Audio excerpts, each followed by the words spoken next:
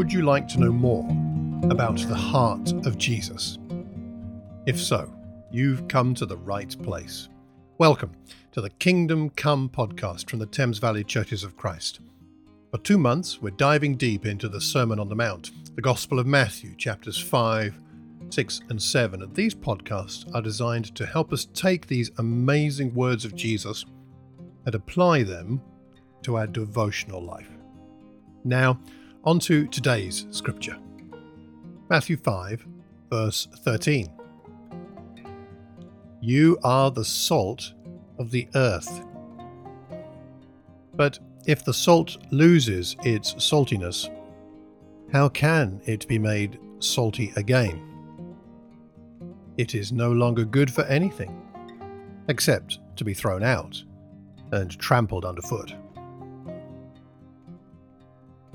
Jesus has been talking in the previous verses about the impact of his followers in the context of persecution, but now he turns to, if you like, witness more explicitly. As someone said, these kingdom norms that we've just been reading about in the Beatitudes, diligently practiced, if they are diligently practiced in a sinful world, constitute a major aspect of Christian witness, and that witness gives rise to persecution. And then there is a tendency, or at least a fear, or a temptation to pull back. But Jesus says, no, you've got to be the salt. You must be the salt. Salt is a preservative, it's a flavor enhancer. It was added to Jewish sacrifices back in those days. So what's going on? In a sense, Jesus is saying that, well, if you're not around, the world is going to get even more rotten.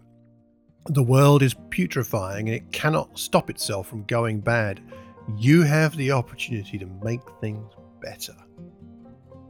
As someone said about this passage, there should be a flavor of Christ-likeness, a sparkle of joy and unselfishness about followers of Jesus that is immensely attractive.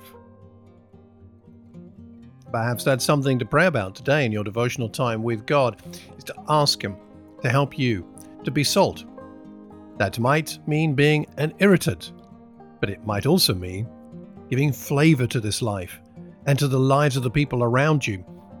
As you bring God's joy to them, they will see how life could be lived to the full. Let's pray about that today. You are the salt of the earth.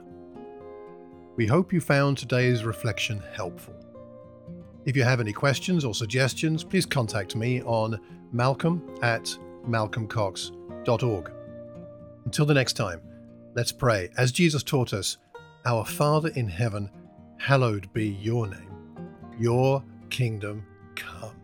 Your will be done on earth as it is in heaven. Take care. God bless.